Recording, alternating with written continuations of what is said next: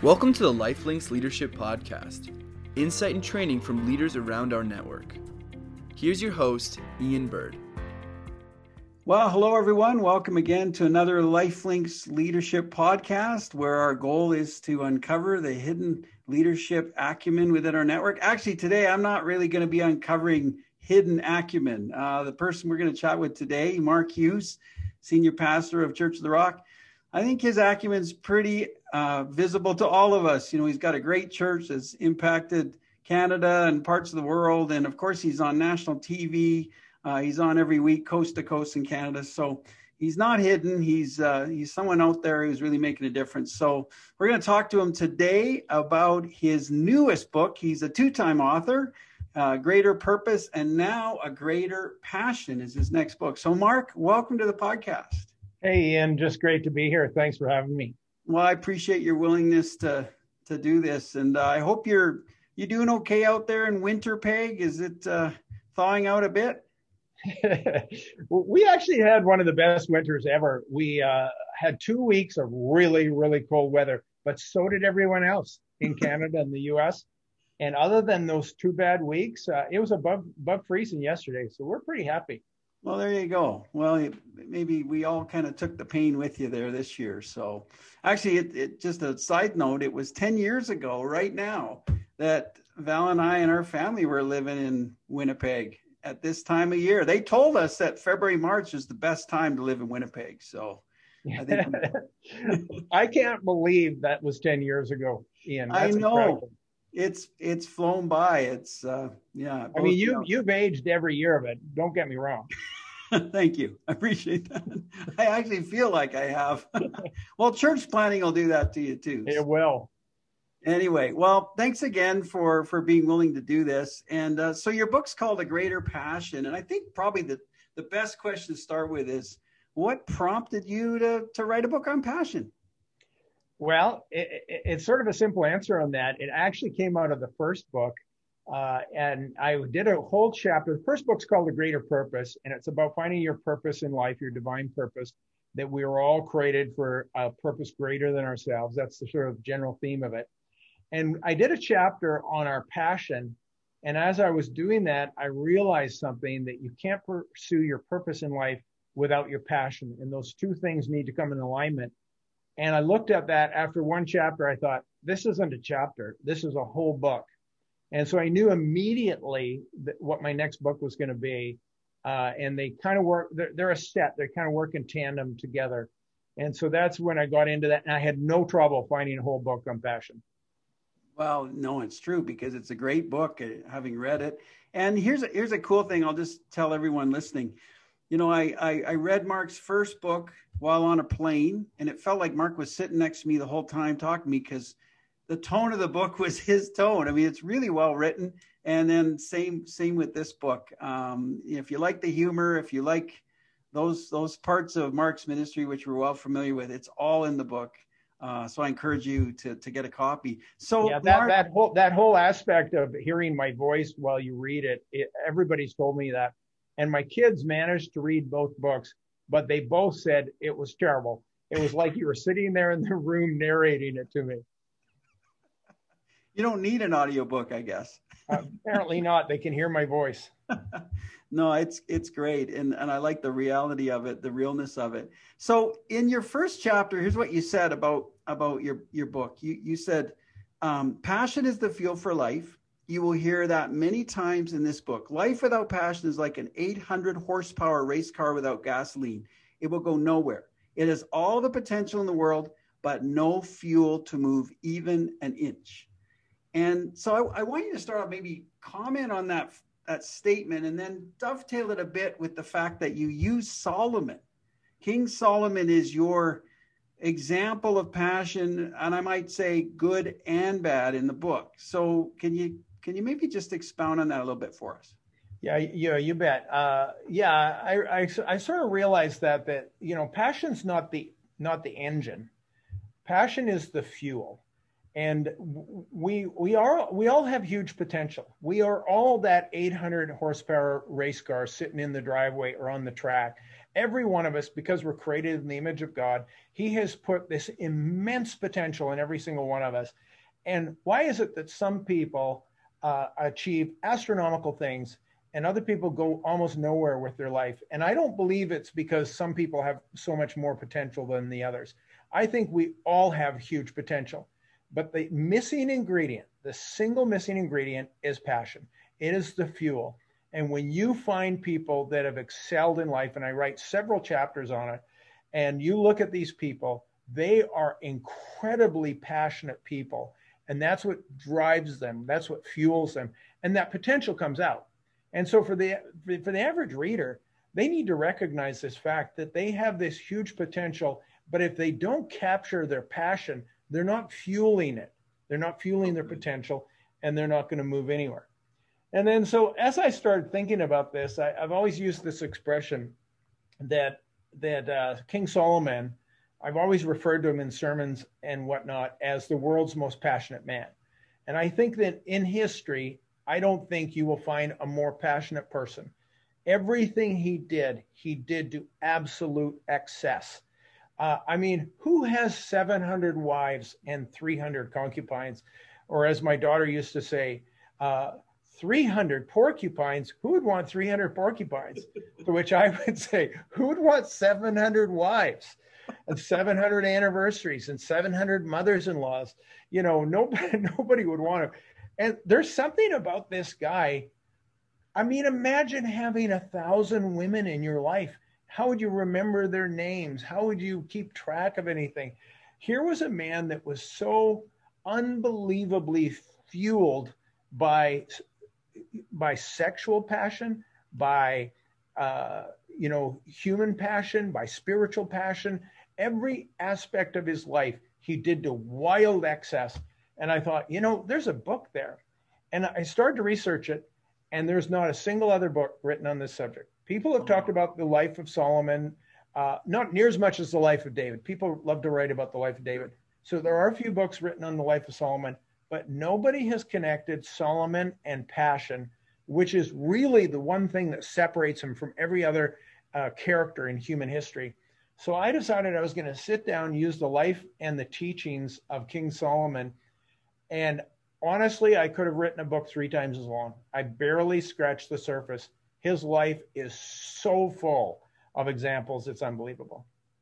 Well, I in reading the book, I found the case study fascinating, like honestly, in the both good and bad examples of his passion. And even especially you look at the end of his life and his reflections on his life, right? And when he had a chance to look back, just what he had to say about how he lived. It is very fascinating. I'm shocked, actually, that there wouldn't be another book out there that would use him for passion, because you're right. And you humorously do describe the whole scenario of him having so many wives and what that would mean for him.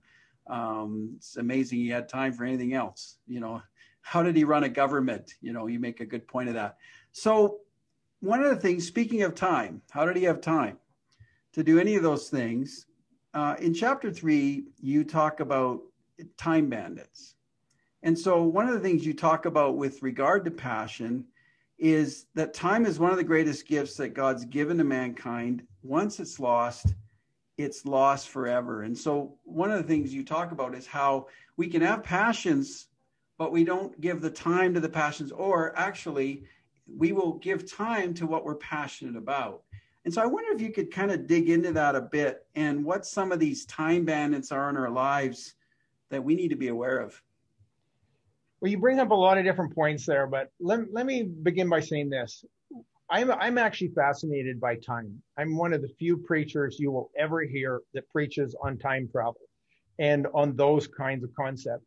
And not that I actually believe in time travel, I just find it really super fascinating, because we live on Earth, we live in the vector of time. We live from one moment to another, and our life on Earth is finite. We've only been given a certain amount of time.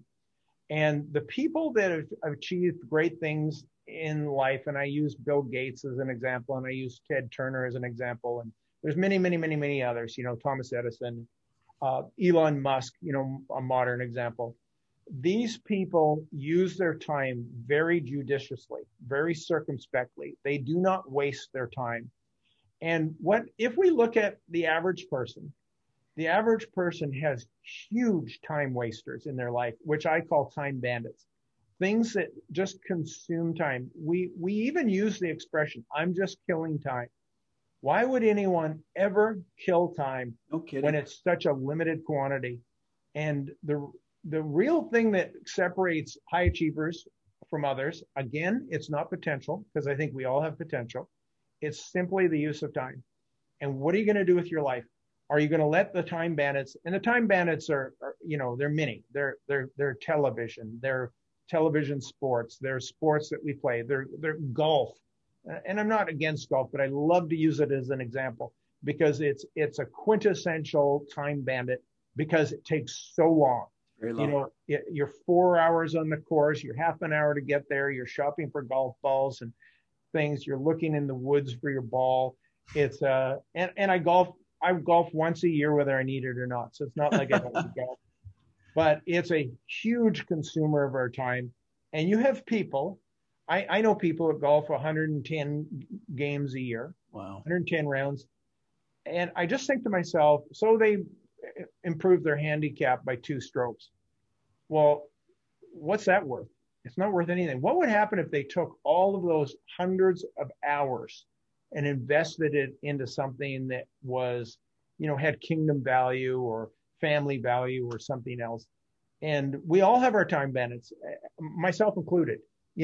TV, movies, internet, cyber loafing on the internet, where you just literally screw around for hour after hour online and you accomplish nothing and you barely learn anything. And I'm a sucker for that stuff because I love YouTube. and so we all have those bandits. And if we could deal with the time bandits and wrestle those to the ground, we would go a long way to becoming higher achievers. Every single one of us is a higher achiever waiting to happen. I like that statement. We've all got the potential, but are we going to put the time behind it? And I like the way you also apply that to worthy causes, and even you're a pastor, I'm a pastor, we lead churches, and how sometimes people will say, I don't have time to be, to volunteer, be involved. And the truth is we all have the time. Like you said, it's whether we have the passion. I actually think that's a lie. When and as pastors, Ian, all about this, we ask people to do something. You say, well, could you volunteer for something or something? They say, oh, I would love to. I just don't have the time. Well, you actually told 2 lies. One, that you would love to, because if you would love to, you would make the time. And number 2, that you don't have the time. You have time for your golf and your computer and your video games and, whatever else it is you do. So don't tell me you don't have the time. And here's what I've discovered is that time follows passion. Wherever your passion is, you will find time for that. And what the problem is, we have misplaced passions, and we have passions for things that are just time wasters. And that's why I call them time bandits. And it's the reason why people bump along in life and don't get anything, really achieve what they could. It's because they're just not following the real true passions that, of course, time is the factor in them. Well, and I think you really summarize it well in what you call the passion paradox. Fits in perfectly. Here's what you write. You cannot pursue your potential without passion, but sometimes it is your passions that get in the way of your potential. And that's what you're talking about. It's the wrong passions that stop you from your true passions. Yeah, that's correct. And the example I use in the book is really one we can all relate to, and it's the disciples from the Sea of Galilee. Their passion was actually fishing. And so, what happened was when they decided that Jesus was dead and gone, what are the words that come out of Peter's mouth? He says, I'm going back fishing. Right. And the others said, we're going back with you. And so they went off back. And what Jesus did, and I use this example, I think is really important, was when he met them on the shores the first time, He didn't say, you guys are wasting your time. He didn't say, you guys are a bunch of losers, spending all this time fishing, even though you're no good at it, which they appeared to be. But rather, he said, follow me and I will make you fishers of men. And so what he did was he tweaked. He didn't eviscerate their passion. He redirected it from fishing for fish to fishing for men.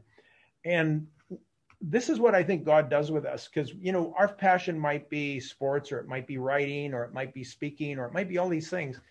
And God wants to get a hold of that passion that we already have and get us to start using it for a more divine and more purposeful reason.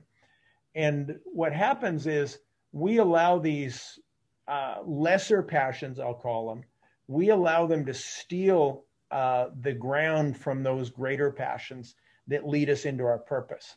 And that's where the paradox comes in. You can't pursue your passion, your purpose without passion. And sometimes our misguided passions are the very things that prevent us from fulfilling our purpose. No, it's so well stated. And something else that you say there is that greater passion is more often directed towards a whom than it is to a what. Maybe could you just comment on that for a moment? Well, yeah, if when you ask most people about their passions, you'd be probably not super surprised that most people will name a thing. And they'll say, oh, my passion is computers, or my passion is football, or my passion is hockey, or my passion is scrapbooking. And they almost always mention a thing. And when you look into scripture and you look at what's really valuable, people are always, see, what did Jesus do? He switched their passion from a thing, fish, to people. I will make you fishers of men. And that was the pivot that he made. And as long as we're pursuing things, we're probably never going to find that greater passion. Wow, because it's at the end of the day, it's just a thing. And, we might get better and better at that thing, but we're not impacting people.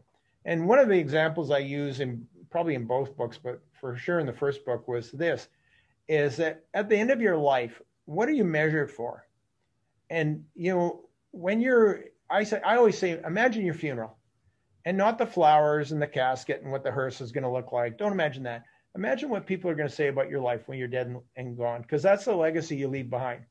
And let me tell you what they don't say. They don't mention your job very often. They don't mention how much money you made, what car you drove, how many RSPs you had or investments you had. They don't mention that stuff because those things have no eternal value.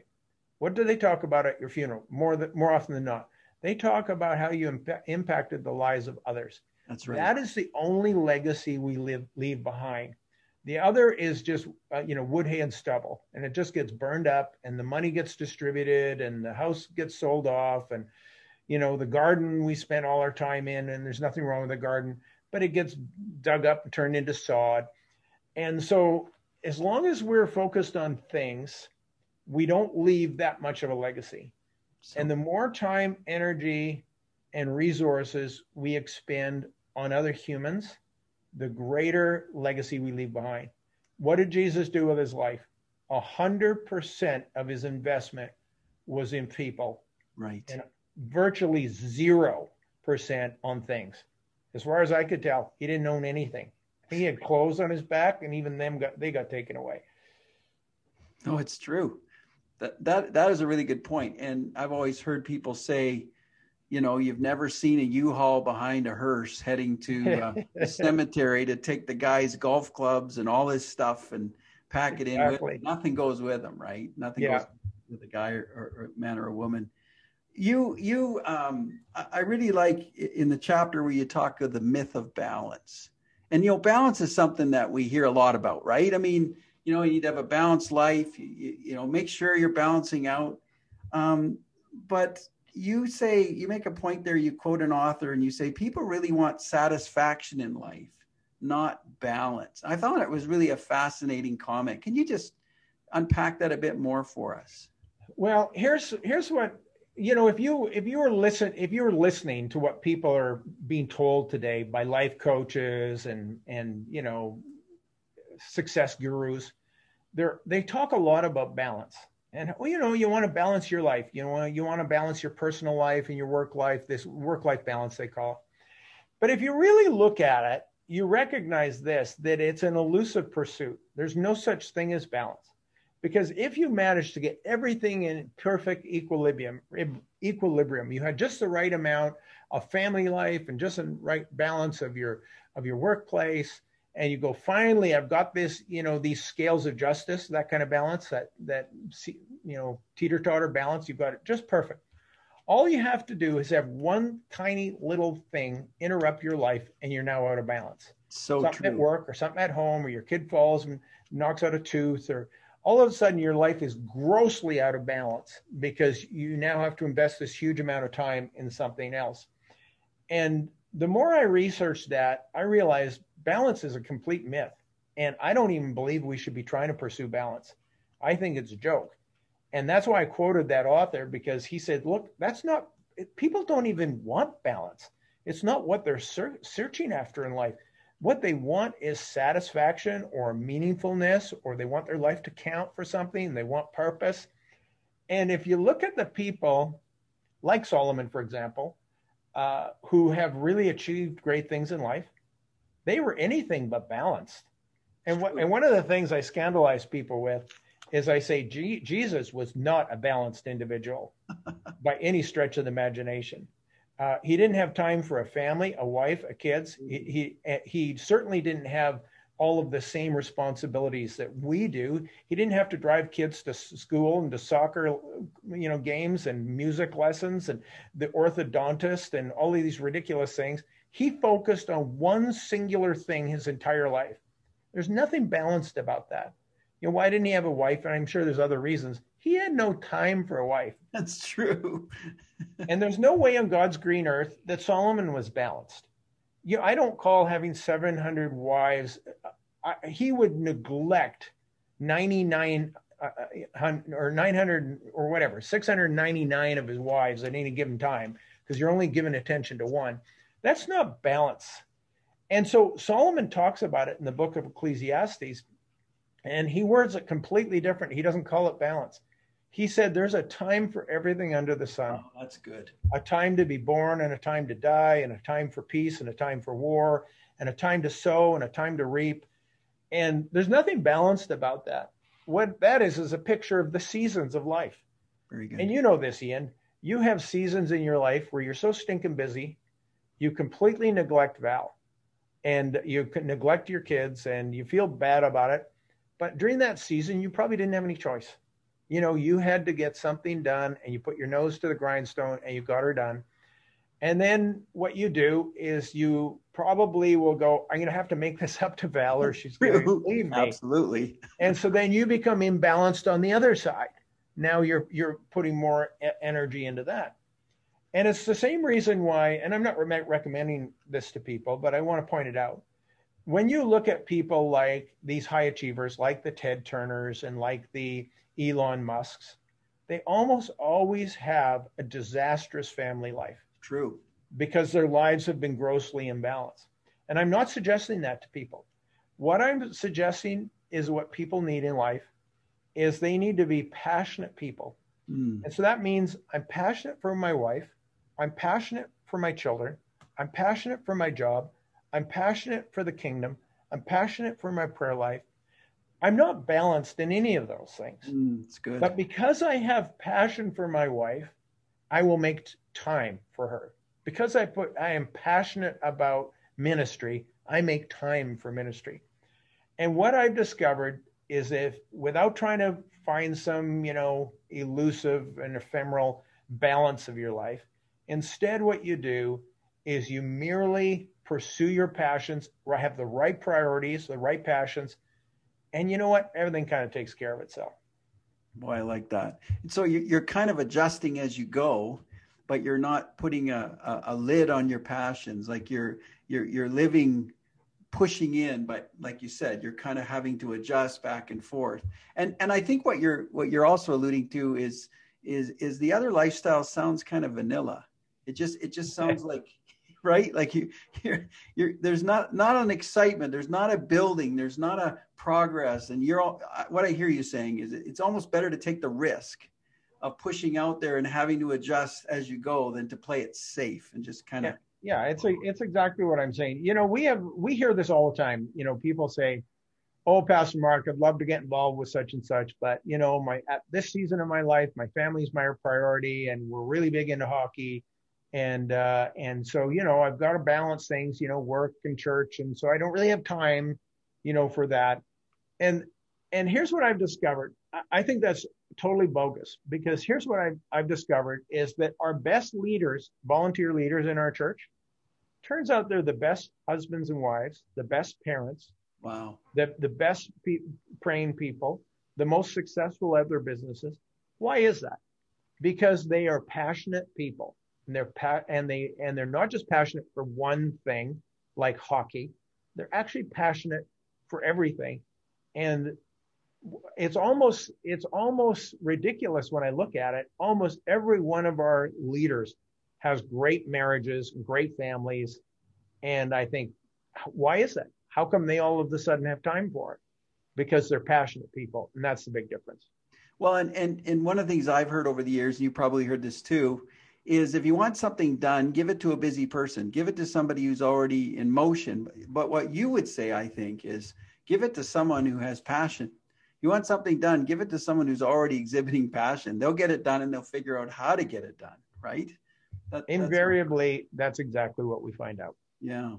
No, it's so good, Mark. I really appreciate that. Now, in your book, we won't have, this is zooming past here, this interview, but you have some really good sections where you talk about marriage, you talk about family. I mean, for parents, it's awesome. Even the aspect of marriage, I thought it was very, very practical. You go through the 4 big C's of a successful marriage. But I do want to jump to one thing.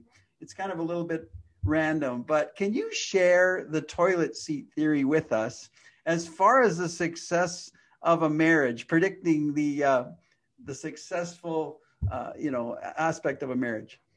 I can.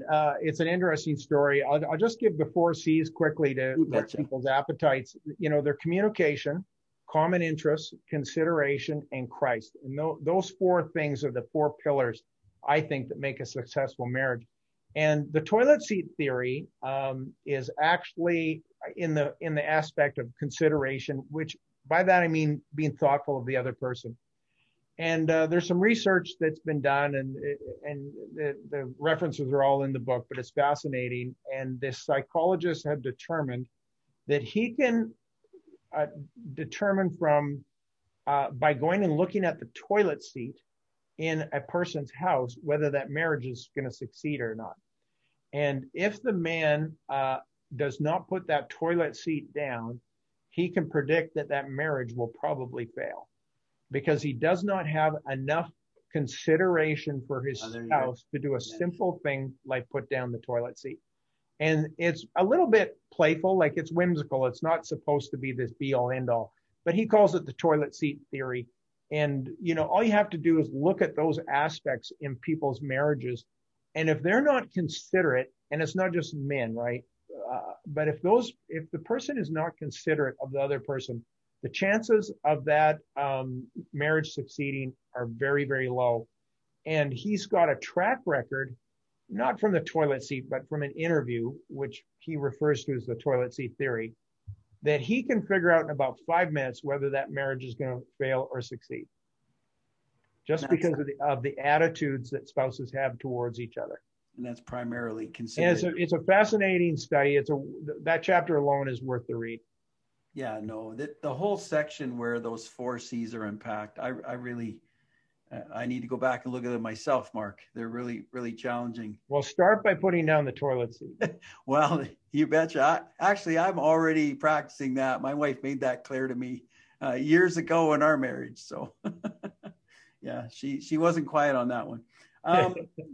One of the things that, so you talk about marriage, you talk about children, and you say that in terms of investment, there's nothing in this world that you will devote more time, energy, and heartache to than your children. And you talk about, because of that, we need to take our role seriously and passionately as parents. Do you want to just maybe chime in on that for a couple minutes? Yeah, I actually believe that our first and greatest mission field is our family. And, I'm off the subject of balance for a moment.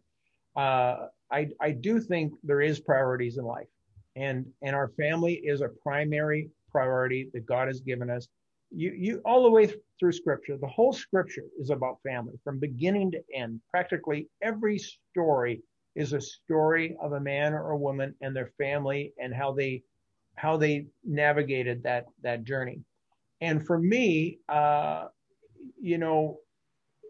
that's if we mess that up. And here's what's happened. Let me back it up this way. Particularly coming from the world of ministry, but business and other things are the same, is that what we will do is we will sacrifice our children on the altar of ministry or business or our sports. And I think that's one of the greatest mistakes we can ever make, because it comes back to the time factor. You can never get back that time. And if you were away, for 10 years of your life, you were an absentee father building some ministry or some business, those are 10 years you can't reclaim. Those kids got older and you missed it. And, it was Billy Sunday who said this. He said, I brought thousands of people to Christ, but I lost my own children. Mm-hmm. Before there was Billy Graham, Billy Sunday. And he realized what a mistake he made. And the story of his children, absolutely tragic. Suicides and death, and none of them serving the Lord, and alcoholism. And he really blew it. And that was a mistake I wasn't willing to make. I made that decision early on in ministry. I'm never going to sacrifice my children on the altar of ministry. I'm not going to do it. And even Billy Graham, if you read his book, Just As I Am, or is it Just As You Are? I always forget how the title of it. It's named after the song. Anyway, at the end of his book, I was curious as to what his regrets were going to be. And interestingly enough, this is exactly what his regrets were. He said, I should have said no to more invitations. And there was aspects of my children's lives that I missed out on because I made myself too busy and went and did stuff I probably didn't need to do. And I probably didn't have to say yes every time I got invited to another country. I'm thinking, boy, if Billy Graham made that mistake, then we're probably making the same one. And for me, the greatest trophy of any pastor or any Christian has got to be your kids loving Jesus and serving him. And I have no greater joy in my life. And, I love my church. I'm grateful for all the people who have come to Christ and all the lives have been changed, but they don't mean anything near as much to me as the fact that my 3 grown children are all love Jesus and are all in the church and serving Jesus. For me, that's the greatest success story I have. And you should feel that way. You got great kids, and you've definitely done a good job with them. I recall getting into the ministry and someone who'd been in the ministry ahead of me saying that he realized that he had spent countless hours with people who in the end were no longer part of his church or never fully grew up anyway and matured. And he did that at the expense of his kids, who were always going to be with him, who were his lasting legacy of his life. And it's always stayed with me, because the reality is, there's a lot of people in our ministries. They may be there for 40 years, or they may be there for 4 months, and our kids will be there. So anyway, I appreciated what you had to say about that. I thought that was really good. And the last thing we'll touch on here, again, so much we could touch on, but I really want to encourage you to get the book because it's excellent, is you talk about Jesus sharing and teaching on money more than any other subject other than the kingdom of God itself. And you said that there are a few things in life that are more difficult to bring into balance than money, more difficult to steward properly. And so basically you went through 3 stages and you unpack it really well in gaining wealth. And it's grind it out, get good at it, and give it away. And so can you finish off by maybe just touching on that briefly, those kind of 3 aspects, and even especially the whole kind of idea of giving it away, which is a good way to end the interview. Yeah, I always found that a bit fascinating that Jesus talked so much about money, and lots of people have come to that observation. And the reason is, it's on a God-like level. He said you cannot worship both God and mammon. And mammon is a little bit more of a personification of money. It's not money, it's per se, but it's wealth or riches. And we don't want to put it on that level. However, as Zig Ziglar said, on the God of need scale, it's somewhere near oxygen. It's true. You go on the God to have scale. And so you have to have it. And I think what the scripture does is it gives us a pretty good formula that's not that complicated. And the first thing is diligence. The hand of the diligence makes one wealthy. And you just have to grind it out. You just have to work hard. And I'm a big believer in it. And I mean, you've worked with me, Ian, I'm a hard worker, absolutely. Super disciplined and not afraid of hard work. And so that's the first thing. And I don't want to spend too much time on that. But then once you do that, once you grind it out and work hard, if you will stay committed on a particular track and not bounce around too much, then you get good at it. And one of the mistakes that people make in life is they're jumping from job to job, career to career, and they never get good at it. And every time you change careers entirely, and the average person will change careers 7 times in their life, you start again. You don't start at the top. True. Ever. Right. You start at the bottom. And, for someone like me, I've been doing this ministry thing for 39 years. Wow. And when you do something long enough, you actually get good at it, yeah. And people say, oh, wow, Pastor Mark, you're an overnight success. I said, that overnight was 39 years. And I'm actually not that. I should be a lot better at it considering how long I've done it. But if you do something long enough, you get good at it. And when you get good at it, people pay you for it. It's good. And you will succeed. It hardly matters what you do. If you get good at something, someone will pay you well to do it because you're good at it. And then the third piece of this, of course, is that you're never rich until you start giving it away. So good. And that's always, my sort of thing, and it's in the book as well as this, is I've never, ever had a desire to be rich. I've actually not very motivated by money. I'm actually probably undermotivated by it. Kathy thinks I should be a little bit more motivated by money. I'm just not. And it's just the way I'm wired. And I do things for bigger purposes than that. But here's what I don't want to be rich, but I don't ever want to be cheap. I don't ever want to be stingy.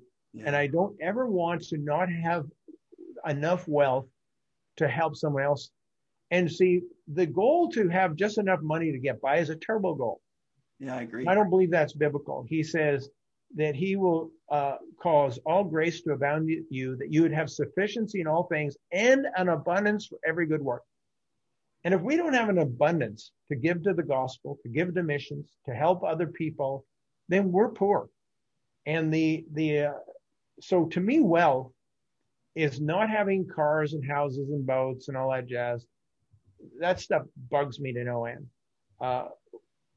The idea of being wealthy is having enough to give to every need. And every time we see a need, I have sufficiency to do something beyond myself. That's a good definition. And that to me is the true essence of riches. Yeah, no, I really like that. And you make that, again, you really give a picture of the blessing of that and kind of the abundant life of, it's like going back to what you said earlier, the legacy you want to leave and how that's a big part of it, right? The lives you touched, the money you gave, and the eternal treasure that comes from us giving and serving. So just good stuff, Mark. Thanks again. Thanks for this interview. And I just want to commend, we're going to ask Mark just in a moment here just to pray for all of us. But I just want to again commend this book to everyone. If they want to get this, is the best place Amazon for them to pick this up? Actually, if you were going to get the ebook, Amazon's the best place. If you wanted a hard copy, the best place would be Church of the Rock. And we can provide it for you cheaper and faster. And we can give people a deal on buying both books together. We have a package deal on Greater Purpose and Greater Passion. So it's churchoftherock.ca, or you can go on our website, and you can either order online through our website or phone.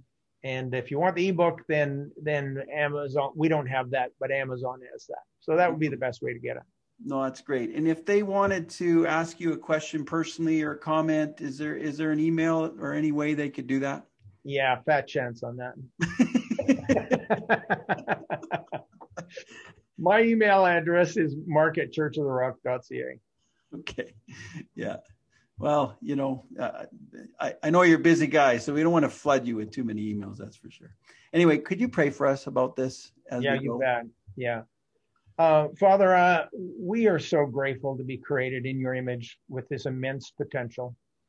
And Lord, we ask, and I ask in particular for every listener and every person tuning in today, that you would stir their greater passion, the passion that you have placed in their heart from the foundation of the earth, that one that aligns so perfectly with their purpose, that would take them on to achieve great and wondrous things for your glory and not for theirs. And Lord, we all need some help on this. We all fade away from it. We all get distracted by the time bandits, and we all get pulled in so many different directions. And we get oftentimes lost in it all when it's really not that complicated. It's just a matter of taking those things that you put in our life that are real, true priorities, like our family and like our ministry and like our spouses and like the people that you've surrounded us with, and putting our time and our energy and our passion towards them. And we know that you will do above and beyond what we think or ask. And Lord, we're so grateful for that. And I ask that you move mightily on each of our behalf in Jesus' name. Amen. Amen. Mark, thanks again for your time. Thanks so much for sharing this with us. And again, I want to encourage all of you to get a copy. You won't regret it. And God bless you, Mark. I pray the Lord helps you as you continue in your purpose and in your passions. And all of you listening as well, God bless. And we'll be back again soon. Watch for another one coming out in the near future. Thank you for joining us for the Lifelinks Leadership Podcast. If you have any questions or comments, please email us at podcast@lifelinks.org.